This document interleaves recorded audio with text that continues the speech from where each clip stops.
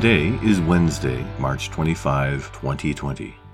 As you know by now, my name is Vince Hunter, and I am very much like you at home practicing safe measures by reducing my contact with others outside of my home, social distancing, and washing my hands. And I'm feeling very paranoid every time I cough or sneeze.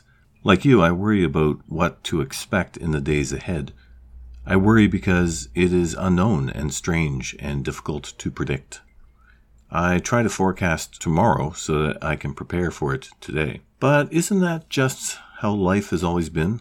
A great mystery? A friend of mine has told me about her new normal.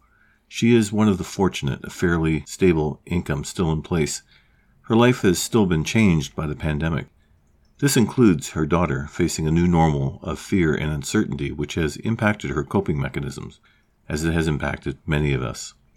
Think about it this way. Most of the events in our lives have been like sticking your foot into a pool of water. The water moves out of the way of your foot, displaced by the change disturbing its normal. Take the foot out, and the water simply returns to its previous state, back to its normal. The pandemic is like sticking your foot into sand. When you pull your foot out, the hole that was made remains behind. A small amount of sand tries to return to the normal, but the majority of what had been before remains changed. The new normal is a hole where once there was sand. We can no longer ignore the fact that our world, our cultures, our processes, and our lives have been and will continue to change. We need to decide if we will simply let it happen to us, or if we will take control and direct how it happens.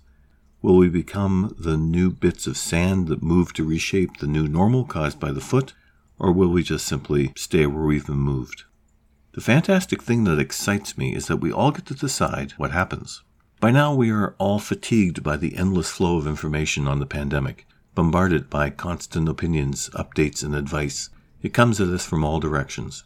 Sure, it was fun at first, but now it just really bugs us. So take control. In my last podcast, I gave you an exercise, the first step in taking control and redefining normal. I asked you to find for yourself a single source of information that you accept as reliable.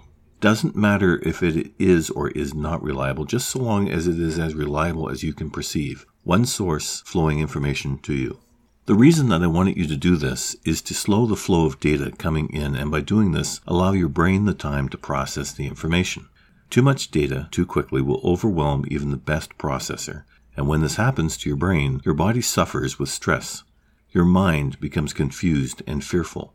This leads you into a mental state that will make you do irrational things that do not make a whole lot of sense, like hoarding toilet paper. So now you have your single information source. Now you start to be in control. Controlling the information coming in means that you are starting to become more aware than the rest of the population. And at this point, I need to warn you that what I'm about to give you will change the way that you see the world from this point onward. It will change your behavior and the way that you approach information. Now, if that scares you, stop listening. Turn this off right now and go back to living in blissful ignorance. There's nothing wrong with that. In fact, many people enjoy living that way. They do not have to think and just react. And that's okay for some, but not for me. Hopefully not for you. Information is everywhere, and everybody wants to give you information. You know this. Until I got you to shut out everything except a single source, you were being flooded by multiple points of information. Very few people have a hoard of toilet paper right now, so toilet paper holds a fair bit of value. Those who have the toilet paper have control. Information is everywhere. People give it away to whomever wants it. Information is worthless on its own because everybody has it. Information is not control. Information is not the goal. You need to find the knowledge hidden within the forest of information. Knowledge is factual. Knowledge is real. Knowledge is concealed within information. Knowledge is what we want to obtain from information. Knowledge gives us an advantage, and that advantage gives us control. So, how do we convert information into knowledge? First, we need to confirm that the information is valid. Validation is like scrubbing data. What we are doing is updating or removing the information that is incorrect, incomplete, or improper. And we do this by vetting the information source as well as the data being provided. You have your reliable source of information. This is a source that you trust. It is as reliable as you are able to get. Down the road, you may find that it is wrong and becomes untrustworthy, but for now, this is your benchmark. Validation of the data from your source requires analyzing the information. The control that you are developing is the ability to vet the information against what you know through experience to be valid, rejecting what is invalid, and obtaining knowledge that will gain you more experience. Analyzing information can be quick and simple, or it could require a bit of research. You are looking for keywords and clues that will tip you off that the material is sketchy. Is the information from a reliable or reputable source? Do you trust the source? Do you have any reason to doubt the source? This is usually a good way to validate over half of what you take in. Does the source of the information have a vested interest, specifically a hidden interest, in the subject of the information being provided? This doesn't necessarily mean that the source is being elusive or manipulative in a sinister way, but be wary of people giving advice and opinion dressed up as fact. Bias can blind many people to what is fact and what is fantasy. Just because the source of your information believes what they are saying does not automatically make it fact. How old is the information?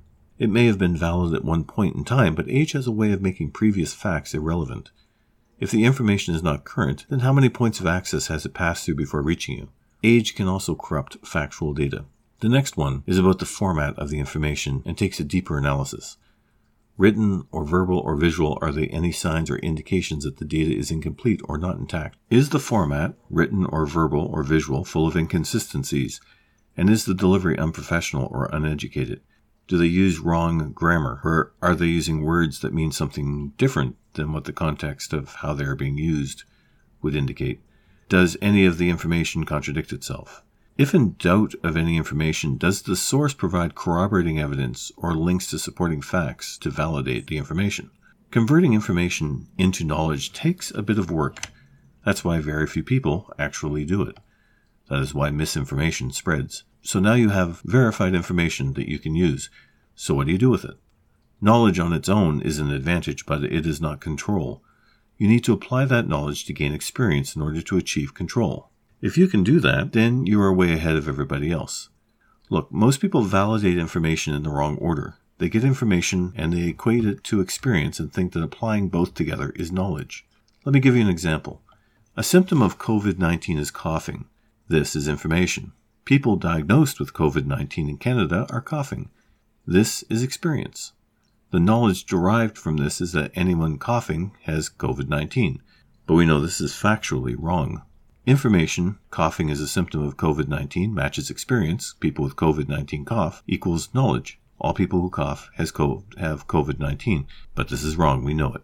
We convert information into knowledge in order to gain experience. Experience that aligns with information is a fact. Anything that does not is invalid information. Information, a symptom of COVID-19 is coughing. Knowledge, not everyone that coughs has COVID-19. Experience, although coughing is a symptom of COVID-19, not everybody who coughs has COVID-19. Information, coughing is a symptom, aligns with experience. Not everyone who coughs has COVID-19, but people with COVID-19 do have a cough. So the information is validated. This is factual. It is actionable. You now have an advantage over people who think that everyone who coughs is infected. This gives you control of your normal. While others panic when someone coughs near them, you will be calm and rational. Now, I want you to be armed with this new skill. Practice by using it to validate the information coming in from your reliable source.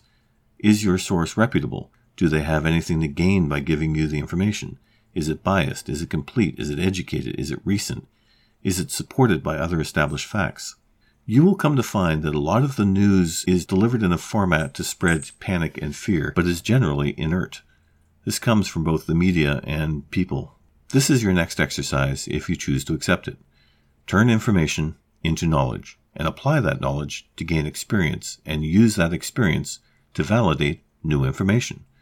When you perfect this process, you will gain control over your life and over your world. And this is redefining normal. Thanks for listening. If you like this podcast, please share it with others. My goal is to create a community of people that want to take control and shape this new tomorrow by redefining normal. I am Vince Hunter.